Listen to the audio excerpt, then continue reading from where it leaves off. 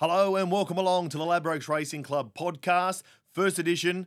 Dan Cobby here with you, and joining us today is champion trainer Chris Waller. Chris, thanks for joining us here for the first edition. How are you, first of all, and how are things coming along for the spring? Yeah, I'm well, thanks, Dan. And it's an exciting time of the year going into any carnival, in particular the spring. There's so much to look forward to, some good horses coming back, some horses that haven't been touched or barely scratched the surface, and most of all, some fantastic racing and sport. We'll touch on the spring in depth a little bit later on, but just first of all, we're 4 or 5 months into the Ladbrokes Racing Club now, and you're one of the first trainers to jump on board. What attracted you to jump on board with us? It's just great to see the betting side of the industry reinvesting and committing to what's an amazing sport, touching the product firsthand, obviously the horse, and behind the scenes, getting the horse to the races, which gives, I guess, the investors the product to gamble on. And it's not just gambling that we follow the sport for, it's obviously the interest and the participation. So to me, it was just the show of a total commitment behind a big entity that is fully committed to an industry that's thriving, and it brings so much of an entertainment perspective. It gives you that thrill, the excitement, and anyone can play racing. It's as simple as that. Doesn't matter what age you are, your nationality, your gender, your religion. On a racetrack, we're all the same. You're spot on when you say that, and I guess our commitment, it is strong to the racing industry, and I guess there's that cohesion now between two parties that probably weren't necessarily there previously. But I guess more broadly, where are you seeing the industry at now in 2023 as to opposed, say, 20 years ago when you first came across to Australia? Look, I think in Australia, dare I say it, we've probably been a little bit spoiled. There's a big investment from wagering, and we've got good administrators. The money funnels back to prize money. We put on a good show, a good product, and but now is when you can see that things have probably reached their peak, and now we've got to look after the customer, whether it be me as a trainer and my fellow trainers, making sure we're providing the right content, giving the investors the utmost confidence in what we do. So I think now's the time going into 23 or well into 23 that we've got to make sure we thank those and give those people investing in us the best we possibly can. So there's a big array of things that we can do, but most of all is be upfront, give content, and put on a really good display. Speaking of good displays and going back to more exciting times, I guess, only a couple of weeks ago with Fangirl, she reached the 150 milestone for you. How important was it to I guess, get that milestone, but not only get the milestone, but to do it in the famous Cerise colours, who, of course, have been such great supporters of yours? Yeah, that was very special. Mr. Ingham and the family came to me before I had one Group 1 winner. It was a bit of a shock at the time, but I was like a few of the young trainers coming through now.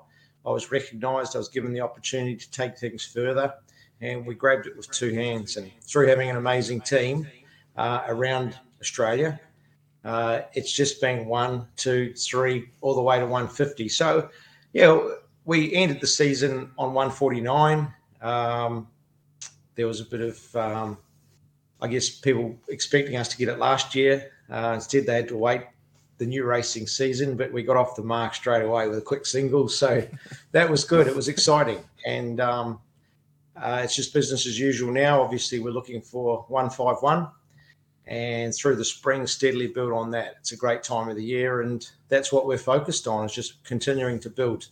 You spoke about teamwork there, and I guess a team have been heavily involved throughout your whole career, but in particular with a horse that contributed so much to the 150, and that is Winx. What's life like for you now and the team post Winx?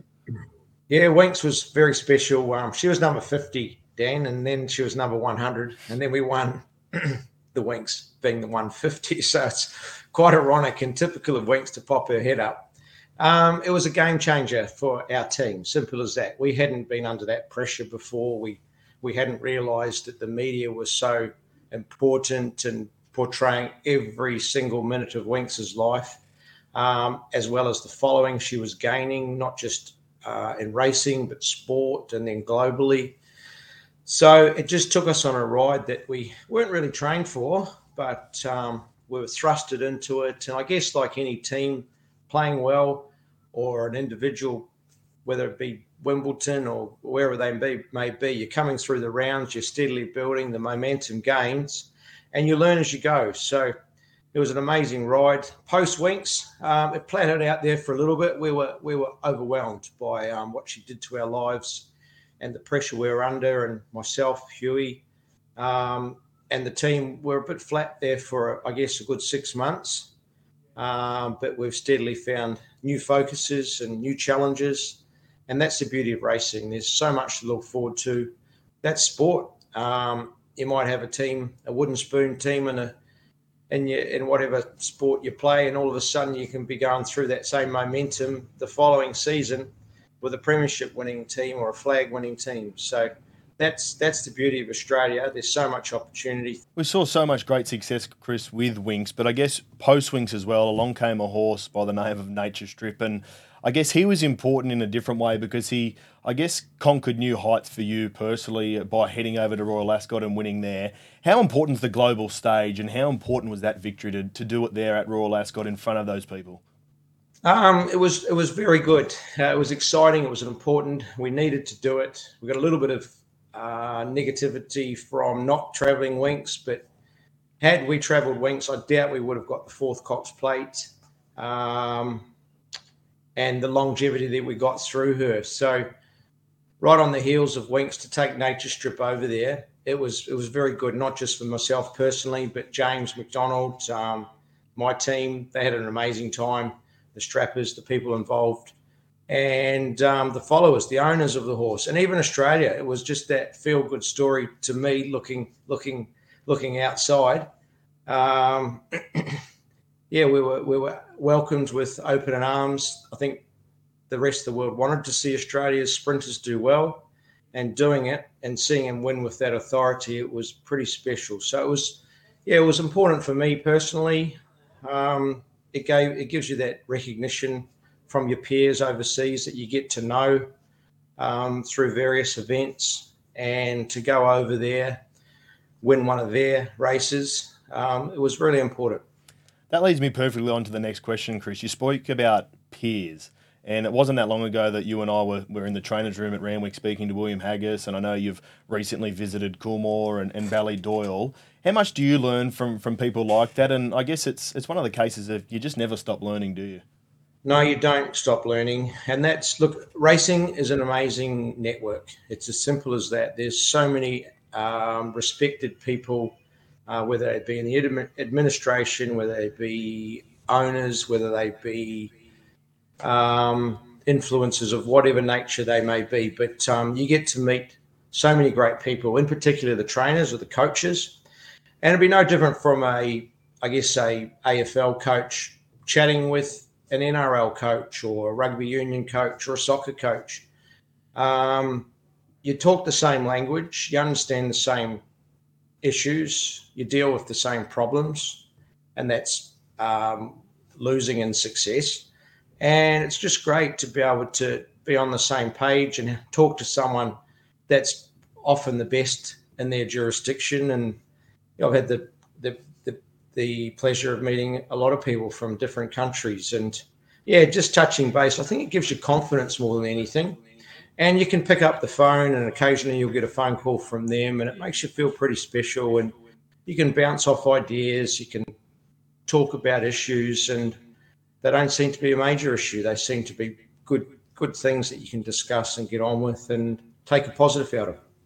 We've seen a lot of great changes in recent years, but I want to get your thoughts on, I guess, the rise of New South Wales, especially leading into this time of year, and I guess the rise of the Everest. How important has that been to the industry? And I guess you can speak firsthand, being the leading trainer in New South Wales, and not only that, also winning the Everest and the Golden Eagle. It's a little bit hard for me to get my head around because I came over here in 2000, And the talk was a little negative around how racing was going. The crowds were declining, wagering was declining. And come around 2004, I remember that we got together at each training centre with a strategic plan. And I guess, although I'd only been in Australia 4 years, we've heard ideas, we'd heard negativity, and we get pulled into this room, and this chap called Peter Volandis sits us down and says, I'm going to do this, I'm going to do that. We all walked away saying, well, wonder how long this bloke will last, and wonder if anything he said will be true. But I actually pulled it out the other day, and it's amazing. Prize money's gone up 400% since 2004. They were racing for 40,000 on a Saturday. They're racing for 160 minimum on a Saturday now. Now, not only the city, but the provincial have these race days worth sort of, I don't think, Kembla on a Saturday, they're racing close to 40,000. They have super maidens, they have this, they have that, provincial championships. The country, they're running for big prize money too, close to 30,000 every race. They have country championships, $1 million races. So it's been across the board. Now, for everybody, not just country and provincial, the city trainers can run in the Everests, the Golden Eagles, and they're just life-changing races. You win the Everest, you're set up for life. You win the Golden Eagle, it's the same. And there's seconds and thirds, fourths, and the prize money is huge. And then you get the aspect where charity gets, I think, $1 million from the Golden Eagle goes to charity. The Everest, of course, is a different type of concept. Smart, because the racing industry doesn't have to put anything in. It's the slot holders to put the money up. And then there's a sponsor, and I guess the Australian Turf Club put in a bit of money as well, and maybe Racing New South Wales do as well. But pretty smart idea, and that creates competition. You get the All-Star Mile. You get the VRC putting on the championships at the end of their carnival, and what a great success that was at the end. You get the Caulfield Cup going up to $5 million. The Ladbrokes Cox Plate. I think Winx, when the first 3 years she won it, I think it was worth $2 million. Not complaining, but it hadn't gone up for say 10 or so years. All of a sudden, it's worth $5 million. I think that was the new sponsor, Chris. The new sponsor of Ladbrokes coming on board for the fourth. Yeah, so there you go. It's competition. It gets new people involved, and Ladbrokes is a great example. They want to be a part of it. They know you've got to stay with the times. You've got to build. You've got to make sure the customers are getting what they want. And competition's an amazing thing. So Racing New South Wales has thrusted that out there. Victoria, prior to that, had done a great job as well. And look, you can see Queensland going ahead. Their prize money's gone up. There's good positivity up there. South Australia's carnival's gone up. Western Australia, they're doing the same, and I guess the territories are as well. So where does it start? Well, I think New South Wales would be putting their hands up for a bit of accolade and a bit of respect. But all in all, that's Australia. There is good in competition, and I think the participants and the people that follow racing are the winners.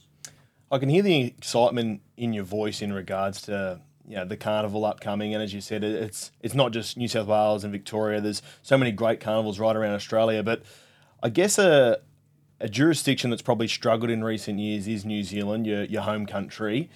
How important is the New Zealand industry to I guess marry up with Australia and I guess to the bigger ecosystem in racing as well? How important are they?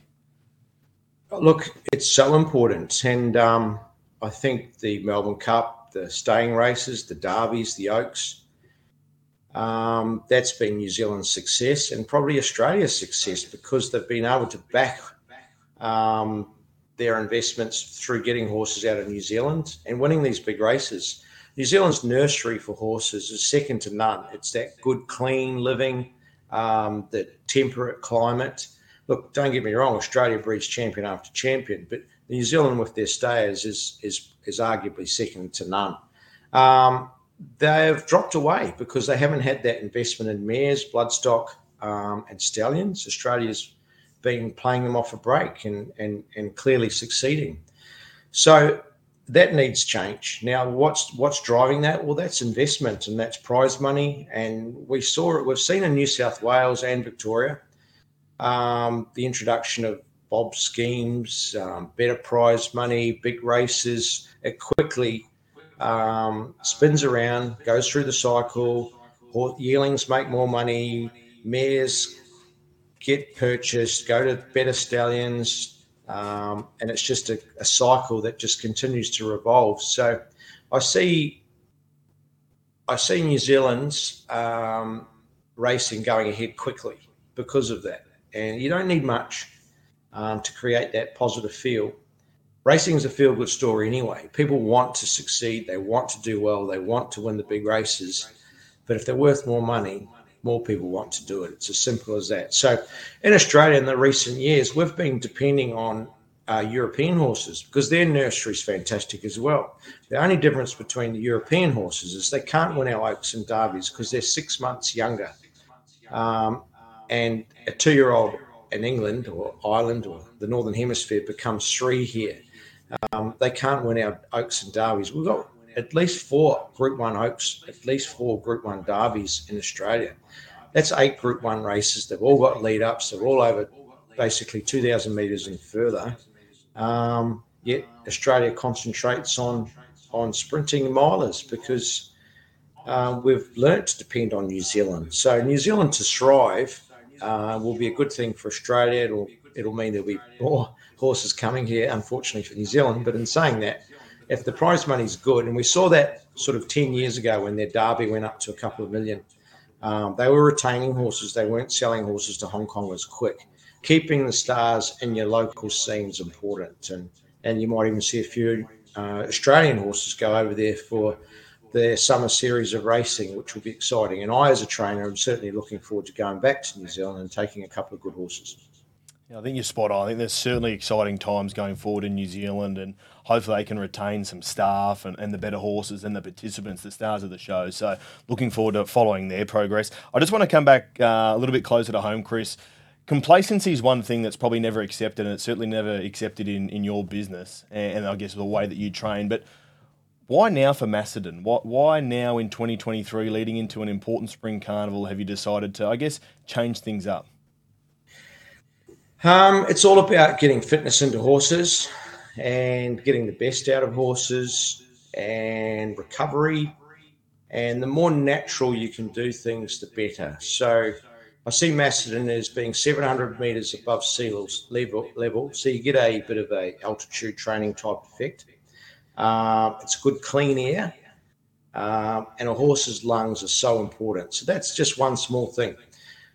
Secondly, getting that fitness in up a hill is a lot easier on your legs. Speed is where you get your injuries, whether it be driving a car, whether it be running as an athlete or a sporting person, in particular a racehorse. 500 kilos going 70 plus kilometres an hour with 60 kilos on their back around a circle on a flat track, that brings injuries. So we've got to try and eliminate wastage, ensure we're getting our horses fitter, we're keeping the best horses racing for longer.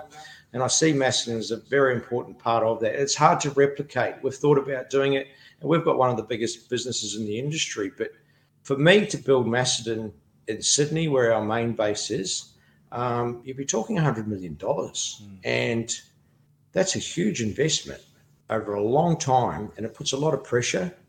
But to be able to utilise a facility like that, and well done to Victoria. They've got places like Ballarat, Cranbourne, and other private facilities. But to do that in Sydney, the cost is huge. So there's so many positives. Recovery is important. So our horses that will race on a Saturday will get on a truck, go to Macedon on a Sunday. They'll get out into a field, paddock, graze naturally, which is another thing to discuss about. I won't bore the audience, but gut health and little things like that are so important. So we're seeing these carnivals go longer, and that's what the industry want. They want to see, the people following racing want to see the clashes of your nature strips, your Giga Kicks, your Black Caviars, your Haylist. Yeah, they want to see them not just twice a year. They want to see them 4 times a year.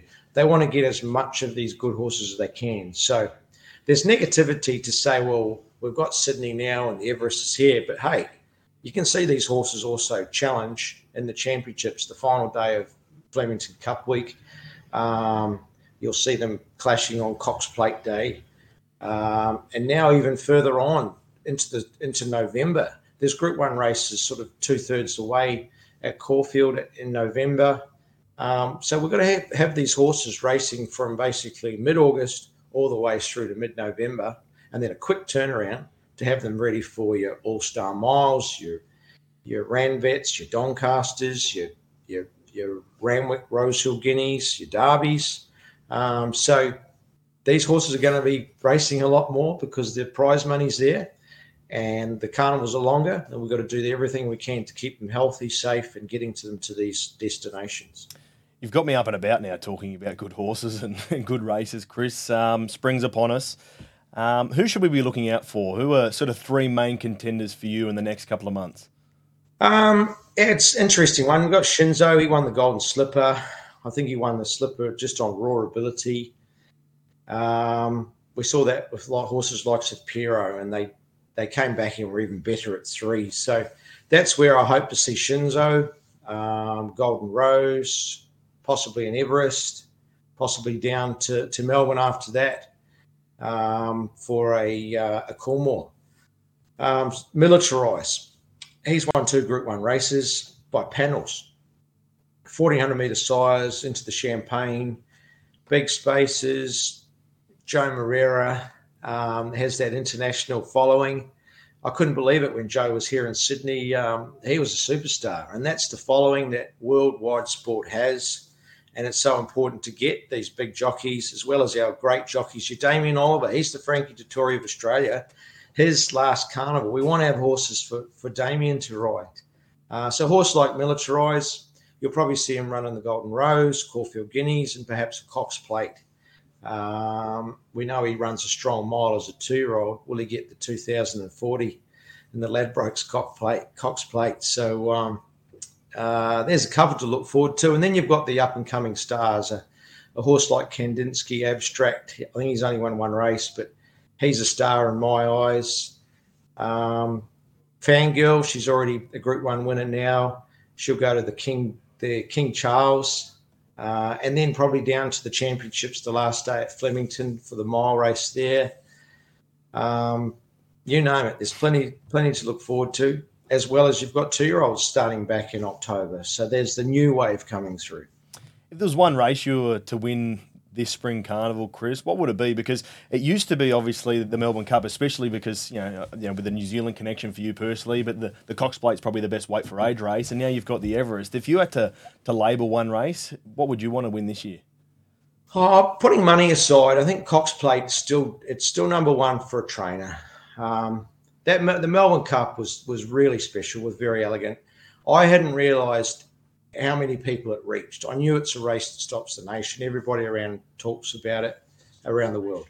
But the recognition that we got for winning it was just unparalleled. The people from just general radio stations, TVs, I've just never seen anything like it. And that was through Winx's career as well. So that's obviously a big deal, but the pure racing is weight for age. And any weight for age race means you've got the best horse, regardless of age, at that distance on that day. And so the Cox Plate's so important. The pathway through, the horse just doesn't form Cox Plate Day. They've normally won 2 or 3 of their lead-up races. It means you've got a good horse next year. It'll often be the Australia Horse of the Year. That's a big deal. As is every race, every Group 1 race, these pop-up races. But the pure weight for age, the Cox Plate will do it for me if we happen to win one this year. Well, Chris, I know you've had a lot of stars along the way, but for me personally, I would have to think this is the greatest year for you in recent years where you've got so much ammo across so many different areas. And look, I know it's a busy time for you, so we really thank you for joining us today and of course, being part of the Ladbrokes Racing Club as well. No, absolute pleasure. And well done to Ladbrokes for what you're doing. You're going to take racing into the future and others will follow.